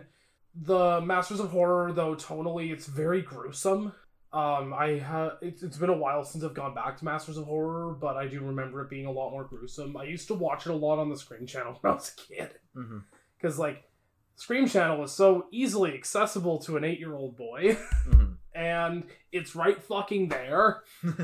All I have to do is skip 2 channels down, and at 8 a.m. I can watch Masters of fucking Horror. It's a really entertaining show, though, and if you're into, like, the more grisly and gruesome shit, it's really enjoyable. If you're not, I don't necessarily recommend it, but if you want to see some really good segments from some of your favorite horror directors, I highly, highly recommend it. So I'll talk about my favorite Halloween movie of all time now. It's Trick or Treat. What the fuck are you doing? So, for those of you at home, I have very long, curly black hair, and I just kind of dropped it, and it's very messy right now, so I just put it in front of my face and just stared at Chris from behind it. I was kind of going for, like, a ring girl effect, but I don't think it's long or stringy enough to do that. No. So. Also, you have to crawl out of the TV and do funny gymnastics moves. I'm not dexterous enough for that. Yeah, too bad. Anyway, keep talking about whatever it is you were going to talk about. Okay, so I'm going to talk about my favorite Halloween movie now. Okay. Trick or Treat. Right. Trick or Treat had a really interesting progression from filming to release, in the sense that it got made. Trailers started coming out in 2006. The movie never came out until 2009. Because Warner Brothers just put it back on the shelf. They kept delaying the release. To an extent, I guess we can blame it on Saw. But there were, like, if you look back at, like, your DVDs of 300, for those of you that have the old 300 DVD lying around, pop it in. You're gonna see a trailer for Trick or Treat. I think it was originally supposed to come out in 2007, and then it got pushed back to, like, April of 2008 or something. And then it got pushed back to October 2008, and they were like, oh shit, Saw, we can't do that. And then they pushed it back to October 2009, and it was originally supposed to get a theatrical release, but it ended up just going straight to video. Oh, that's unfortunate. And in the time when this was all happening, the movie was playing at, like, several different fucking film festivals, where it got so much hype, so much acclaim, so much love, that if you were into horror and you went on the internet at one point, you've at least heard of this movie. It's the movie that got a fucking cult following before it even came out. It's also Michael Dougherty's best movie by a mile. Even though I do love Krampus, whatever. Love Krampus as well, but goddamn, Trick or Treat's a masterpiece and should be remembered as such. Yeah. You haven't seen it yet, have you? No, I have not. God damn it, you really should. You underestimate just how much I, like, do not seek out these movies. I know, and I'm trying to get you more into it. I think I'm doing a good job. You are doing a good job. It has a lot of that comic vibe that Creepshow has, so I think you'd really enjoy that. And the segments are interconnected. So, like, a lot of recurring characters kind of show up in, like, little cameos in each segment. Much like Creepshow 3. Anyway, keep talking. Except this is better. I'm sure it's better. All the stories are so, like, separate and different enough that, yeah, it's still, like, it is an anthology in its own right. They're all very entertaining. The movie's very short as well. Like, it's about 80 minutes long. So it's a really breezy, quick little movie to get through. And I highly recommend it. Anyway, Stefan, do you have anything you want to talk about before I go to my last film? I do. Good. Before I get into, like, my main thing, I want to say as an aside, like, I haven't seen it, but I've heard really good things about Satoshi Kon's Paranoia Agent. Oh, I haven't seen that either, but I've heard really good things about that. Yeah, I've heard it's super fucking good, and I definitely intend to watch it at some point. Yeah. But I'm mainly talking about comic books. Of course. Or manga, I guess. Fucking nerd.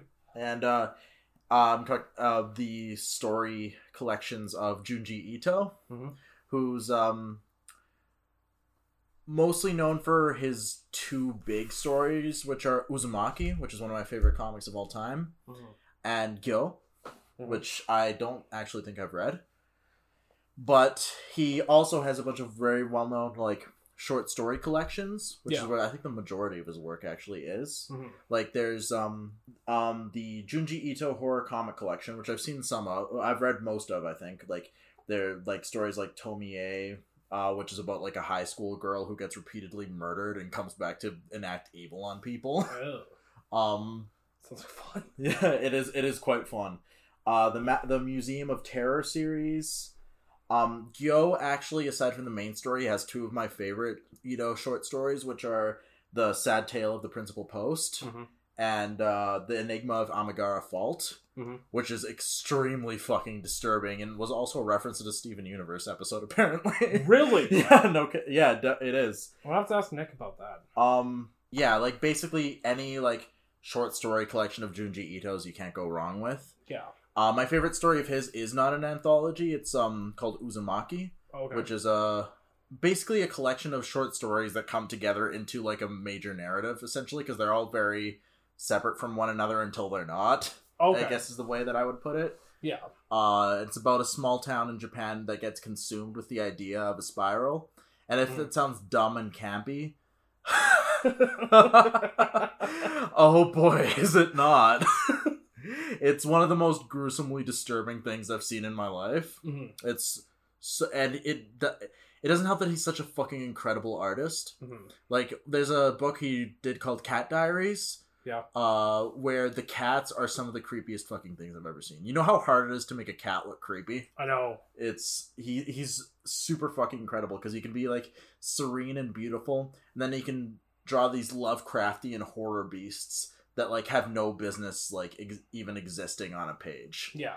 And yeah, I recommend literally any Junji Ito thing. Yeah, you've been telling me to get into him for a while. Yeah, and if you're looking for like not quite the short story thing, but like his like biggest, most epic narrative, it would be Uzumaki. Do you have it? I do. Okay, you're gonna have to lend it to me. Okay. And The Enigma of Amigara Fault might be my favorite short story of his. Fuck yeah. But I got one more movie I'm going to recommend that's an anthology. I'm actually hanging on to it right now. Okay. I rewatched this morning so I could actually talk about this better. So the first time I watched this was at midnight. It's a 3-hour movie, so I was up till 3 a.m. watching this beast. And it's also Japanese. This is Kwaidan. Oh, sorry, before you continue... God damn it. Sorry. There's a Junji Ito collection anime that is awful and you should not watch it. Okay, good to know. Because it doesn't replicate his like style very well. Okay. But there is a Uzumaki show coming to Adult Swim that with only a teaser has come out, but it looks very like visually it looks very good. Anyway, sorry, I keep talking about Kwaidan. Okay, so Kwaidan is directed by Masaki Kobayashi, who also directed the Human Condition trilogy, for those of you movie nerds out there. And in 1965, he made this horror anthology called Kwaidan. And it's basically 4 supernatural Japanese folk tales told over the course of 3 hours. And they all vary in length from 25 minutes to like 75 minutes. With the third segment being the longest. And I guess since we were talking about Creepshow earlier, especially Creepshow 2, and the pacing issues with that, I kind of want to talk about Kwaidan real quick. Because there's a 70 to 75 minute segment in this movie. Which focuses on this guy who is possessed to go out into the woods and play this song for these ghosts. He goes out there every night, and it's basically about the people that live with him trying to save him. And it ends in a really horrific way. But for 75 minutes of this possession, for the 75-minute possession tale, the pacing is incredible. And this thing takes sweet-ass time. I would say that about all the segments, actually, is that there are definitely moments in each segment where this is definitely meticulously paced to take its time. And there's nothing wrong with that whatsoever. But the fact that this movie is willing to A, take its time, B, be 3 hours, and C, have a 75-minute long segment. That's Criterion. It is Criterion. And it's paced better than all of Creepshow 2, which is half the fucking length. Should tell you a lot about how masterfully crafted Kwaidan is. It's very creepy, incredibly atmospheric, and again, I think that's why I really like the meticulous pace of it as well, is that it's really well paced. It, much like Creepshow, is very much influenced by the style of its source material. And like how Creepshow is inspired by, you know, old DC comics, Qui-Gon is very influenced by Japanese culture, Japanese art, and Japanese folklore. Especially in like its fucking production design. Like there's moments that feel incredible and very heightened as well. Very dreamlike, I think, too, in some of the background designs. Yeah. Like, if you had a fucking Blu-ray player, I would just lend this to you on the spot. You'd love every second of this. But it's, it's one of my favorite horror movies, I think. It's absolutely beautiful. It's worth your 3 hours if you have the chance to fan watch it. Okay. You will love this. Subtle. You will love this so much. But it's very, very good, and I highly recommend it. And I think that's all I have for anthologies that I definitely want to talk about. Wow. We did it, folks. We did it. So I guess before I go, Stefan, I got one more question for you. Yo. Since it's Halloween, at least at the time of release. Yeah. What horror movies do you recommend to people who are looking for something spooky to watch on this fine autumn eve? Something spooky. Well, I'm not huge into horror, but you're definitely getting more into it. I'm watching more horror stuff now. You're welcome. Fucking smug asshole. So my favorite horror movie of all time, and probably one of my favorite movies of all time, is The Shining. Oh, we're on the same page there. And I think we are going to do an episode where we talk about The Shining very soon. Are actually very soon, so we won't go into it that much. Yeah. But it's definitely our favorite horror movie of all time. Yeah, definitely. Which is weird that we lined up on that. I'm very surprised that we lined up on that. Yeah. I think that's what at least gave you the trust to, like, let me lead you more into horror. Yeah. It's like, oh yeah, my favorite horror movie of all time is The Shining. Yeah, I love schlocky slasher movies, but at the same time, trust me. Yeah. Any others?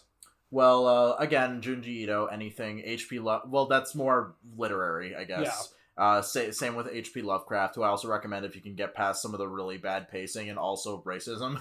I guess in the vein of H.P. Lovecraft, I highly recommend Reanimator and From Beyond, which are 2 H.P. Lovecraft adaptations directed by Stuart Gordon, and they are fucking awesome. Have you seen them yet? No, I haven't. Ooh, get on that. Both of the first 2 Alien movies. Not, I guess you could debate whether the second one's more. More of an action movie, but the first one is definitely horror. The first one's most certainly a horror movie. Yeah. And I definitely recommend it. You can tell that I'm not super into horror because a lot of these aren't very Halloween-y. I guess if it's a Canadian Halloween, The Shining works because it's probably going to be snowing. Yeah. If you're looking for a visual novel game, there's Doki Doki Literature Club, and that's all I'll say about that. I don't play a lot of horror video games, so I couldn't. We're both just staring at Chris's shelf right now to see if there's anything that would give us any hints. I'm looking at a list right now. Oh, good for you. I can name some off if you want. Yeah, sure. Okay, so some horror movies I'm going to recommend specifically for Halloween. Obviously Trick or Treat. Yeah. Obviously Halloween 3. Obviously Halloween 1. If you want, fuck it, Halloween 2 is really fun. So if you want to watch just the first 3 Halloween movies, that's a great night on its own. Trick or Treat's an absolute blast, and it's quick. For you Canadians, it's probably snowing right now. Yeah. If it's not, then what the fuck? It was definitely snowing not yesterday, Friday. We're definitely at the point where, like, it's definitely snowing, like, more and more consistently in Edmonton, at least, but it's not actually staying on the ground. Yeah, like, it's still too warm for it to stay on the ground, but it's definitely coming, folks. Boy, I hate living in the north. So, like Stefan said, I highly recommend The Shining, because it's getting to be that time of year. I also recommend The Thing, John Carpenter's classic, which is absolutely incredible for obvious reasons. Suspiria is great as well if you're into that kind of thing. I've been meaning to watch it, yeah. The Exorcist is a masterpiece. I also really like Exorcist 3. which I think is developing into being more and more of a cult film. Mm-hmm. Texas Chainsaw Massacre is probably my favorite slasher movie of all time because it's genuinely terrifying and isn't complete fucking schlock and doesn't seem to resort to tropes as much. I also think that a quintessential Halloween classic would be, actually two of them would be Evil Dead 2. Oh yeah, that's fucking yeah. Quintessential. And the Rocky Horror Picture Show. Mm-hmm. Which I just love to no end. I don't care. I fucking love it. Sure, shit's dated. Who cares? I love it. You know what? If you can get past who he is as a person for one movie, if you can't, I get it. If you can't, fair enough. But if you can, Rosemary's Baby is incredible. Oh, right. Yeah. Rosemary's Baby is a fucking classic. I don't recommend it lightly because Roman Polanski's a fucking prick. And some people have a difficult time kind of separating him from his films. Fair play. Yeah, definitely. And I don't really blame anyone for not being able to do that because what he did was unspeakable. However, I do highly, highly, highly recommend Rosemary's Baby and Repulsion if you can get around to them. They're both wonderful films. This isn't really a fucking fun Halloween movie, but Hereditary is really good. Followed by Midsommar. Yeah, sure. I guess if you want to watch something really fucky as well, The Fly is awesome. David Cronenberg's masterpiece, followed by Videodrome. Watch those back to back and you will have a wild Halloween. Of course, there's also the George Romero Dead trilogy, so Night of the Living Dead, Dawn of the Dead, and Day of the Dead are awesome and wonderful pieces of social commentary of the time. Now, if you want some foreign horror, get ready, folks. I'm going to start recommending a lot of foreign horror. Guillermo del Toro's early movies, like Mimic and Kronos, are both really good. Devil's Backbone, is that what it's called? Yeah. That's more of a dark fantasy, but it's very creepy and fun as well. It's still very creepy and very good. Yeah. And Pan's Labyrinth is just more of a dark fantasy, but I also just recommend that in general. Yeah. I'm going to recommend a French film called Eyes Without a Face. I've heard of it. It's one of Edgar Wright's favorite movies of all time. Same with Don't Look Now. But Eyes Without a Face is genuinely unsettling and probably the finest piece of body horror I've ever seen in my life. Fuck the human centipede, am I right, fellas? I'm also going to recommend Mikhail Haneke's Funny Games.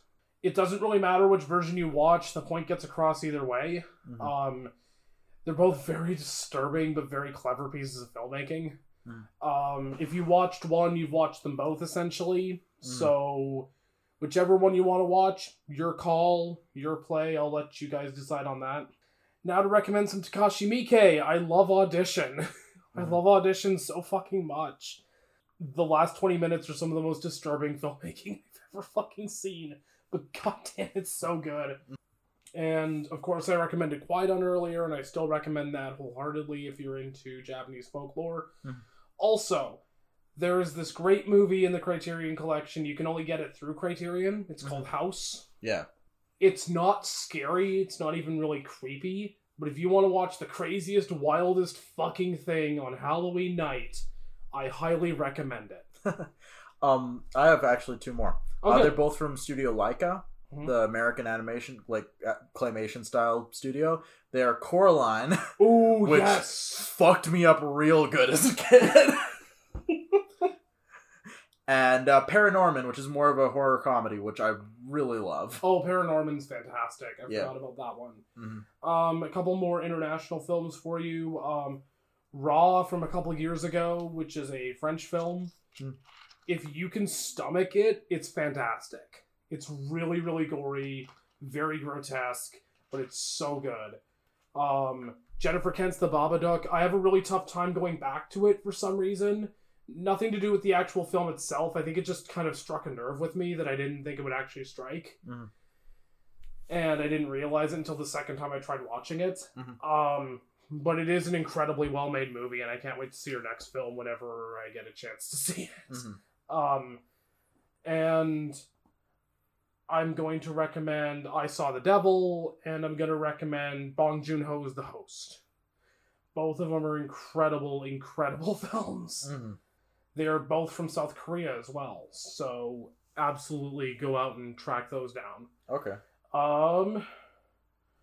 What What else do I want to throw into the mix? Return of the Living Dead, Fright Night, Slither, Texas Chainsaw Massacre 2, The Frighteners, Night of the Creeps. This is a big list, folks. If you want some comedy, throw in Fido, Student Body, Shaun of the Dead, Zombieland. Zombieland 2 was actually pretty fun, too. I saw that a couple weeks ago. Mm-hmm. That one was really entertaining. If you want to see some wild-ass shit, go watch... if you want to see some wild, surreal shit, go watch Eraserhead, anything by David Lynch, really. Mm-hmm. But Eraserhead, Blue Velvet, Mandy, Mandy and Beyond the Black Rainbow are from Panos Cosmatos. Mm-hmm. But they're both just wonderful little films, and they're absolutely worth seeking out. Mm-hmm. Mandy, especially if you want to see a good Nick Cage performance. Yeah, that was fun. If you like haunted house shit, you like it more than I do. I'm not a huge fan. But Insidious is pretty good. The first 2 Conjuring movies are pretty good. Fuck the Annabelle movies in the ass. I've not seen the third one, and I probably never will. I love the Child's Play movies for some reason. Call me an idiot, I don't care. Both Fright Night movies, the original and the remake, are awesome. Same goes for Maniac. The original and the remake are fantastic. I actually think I have a slight edge on the remake. Because it's really... because it's a first-person thing. Mm-hmm. And Maniac is basically about this guy that, like, scalps women. And uses their scalps as, like, wigs on mannequins. Oh, okay. So, like, the remake is absolutely fucked. Mm-hmm. What else can I get in there before Stefan finally cuts me off? Please, God. I'm going to recommend the Friday the 13th movies if you want stupid bullshit, because fuck it, why not? The Devil's Rejects is fucking awesome. You don't really have to watch House of a Thousand Corpses first, so I'm not a huge fan of it anyway. Mm-hmm. Another Japanese horror film that's great is Ringu. Arrow Films recently put out a 4K restoration of it. It is incredible. Mm-hmm. It is phenomenal. I love it. Actually, all the Evil Dead movies, except for the remake, and I highly recommend Ash vs. Evil Dead, which you need to get on. Mm-hmm. I mentioned 1408 earlier. I love that movie. A guilty pleasure fun movie is Hansel and Gretel Witch Hunters. Another good remake is the Willard remake with Crispin Glover, because he's an incredible actor and he's really good at being creepy. Mm-hmm. And if you want some more schlock, Peter Jackson's early works like Bad Taste, Dead Alive, Meet the Feebles isn't really a horror movie, but it's absolutely fucked. Mm-hmm. And The Frighteners is really fun as well. That's more of a studio thing, but it's still really, really, really, really, really fun. Mm-hmm. If you want some more schlock, go watch some Trauma. Fucking love Poultrygeist Night of the Chicken Dead. That's a real movie, by the way. Jesus Christ. The Toxic Avenger movies are awesome. There's even a fucking animated show around the Toxic Avenger for some fucking reason. Tromeo and Juliet is a goddamn blast. Three more, and then you're fucking cut off. Bullshit! No, please, God. Did I mention Student Bodies yet? Yes. Okay, good. Jesus, did I mention Tusk? Because that is some good schlock as Tusk. Tusk is pretty fucking Tusk is fucking awesome. Have you seen it? Yes.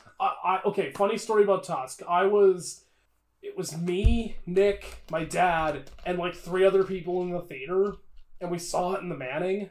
Mm-hmm. And they put us in one of the big fucking theaters for some goddamn reason. And everyone in that theater had a fucking blast. Even the skeptics like Nick and my dad who were like, why the fuck are we watching this movie where Michael Parks turns Justin Long into a fucking walrus? Mm-hmm.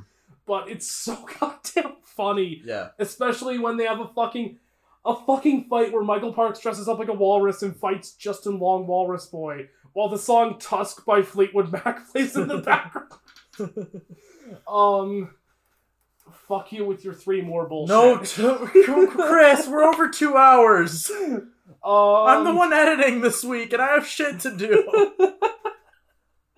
The Descent, Poltergeist, both Suspirias, The Lost Boys, The Omen, Christine. The old Universal Monster movies are fantastic. Return of the Living Dead, bless that movie. I feel like I'm missing a lot. You're whatever. You're not missing anything. Oh, first Saw movie's great. Cool. And The Dead Don't Die is really fun. All right. Split's pretty decent. Shut up. We talked about that already. Oh, and don't forget about Serial Mom, The Loved Ones, Multiple Maniacs. The Lure, which is a fantastic mermaid musical horror movie. To think we actually finished talking about Creepshow like an hour ago. Nosferatu. God damn it. Cabin in the Woods is a great satire. Oh, and don't forget about Grindhouse if you can get past the fact that Harvey Weinstein's a fucking monster. Are you done? Don't look now. And you know what? Fuck it. Since it's come up a lot and Red Letter Media has recommended it, and I'm going to recommend it too, even though it is an absolute piece of shit, but it is a good way to kick off your night. Wish Upon! From the director of the first Annabelle movie and Mortal Kombat Annihilation. Are you done? I think so. Okay. I'll end it by recommending, if you're looking for a superhero thing, Batman's The Long Halloween. Not because it's super scary, but just because it fits for the season. It is incredible. It's my favorite Batman comic. It's mine too. It's a lot. Dark Knight actually took a lot of inspiration from it. Oh yeah, for sure. Like, it's crystal fucking clear. Yeah. I think Nolan and Goyer actually wrote an introduction for my edition too. Nolan did. Oh, Nolan did? Okay. I have the same edition. But we're done. Right? We're done. Put your phone away. Put your fucking phone away. Oh, I didn't mention Tucker and Dale versus Evil. No! Or The Descent. No, you did mention The Descent. Oh, good. Oh, and don't forget about Crimson Peak, speaking of Guillermo del Toro. Anyway, I'm done. Oh, thank Christ. The Neon Demon. Shut up. Okay. Alright, Chris, since you're in a talkative mood, you can lead us out. We are Sequel Decay, and I have 100 more horror movies I'd like to recommend at this point. Do it on Twitter. You can follow. Speaking of that, you can actually follow all of us on Twitter. Our handles are in the description wherever you're listening to this. I'm Chris. This is Stefan. I am Stefan. You can listen to this show on iTunes, Spotify, Google Play, and Reanimator. What? Ooh, Ishtar's a good horror movie too. Shut up! Anyway, so you can listen to us on those formats. You can also listen to us on Anchor. This is probably not on YouTube right now, but it probably will be later. Mm-hmm. But let's be fair, it's probably better that we're on this anyway, because then it's easier for you guys to listen to us on the go. Yeah. What else? You can follow the show on Twitter at Decay Sequel. You can follow the show on Facebook, just a regular Sequel Decay. We usually post updates and stuff on there, and we also kind of hint at what the next week's episode is going to be based on, how lazy I'm feeling at that moment. Yeah. I think it just spurted out like 100 horror movies. You did. In like less than 5 minutes. I know, and I have to sift through all of that. I mean, you don't really have to cut anything. They're all good. God damn it. Just have to you just know and just okay, when does the line end? I have to write an almost 3,000 word feature article tomorrow, and the whole time I'm just gonna have in the back of the mind is shit, I have to filter through Chris talking about Tucker and Dale versus Evil for 3 hours tomorrow. Oh shit, right, in Ghostbusters. Why did we forget about Ghostbusters? Ghostbusters is good. Ghostbusters is fantastic. Anyway, thank you for listening to the show. Stefan's gonna go yell at me now. Yeah, I'm gonna... Oh, boy. Chris will not be on the next episode because he's gonna be in fucking Traction.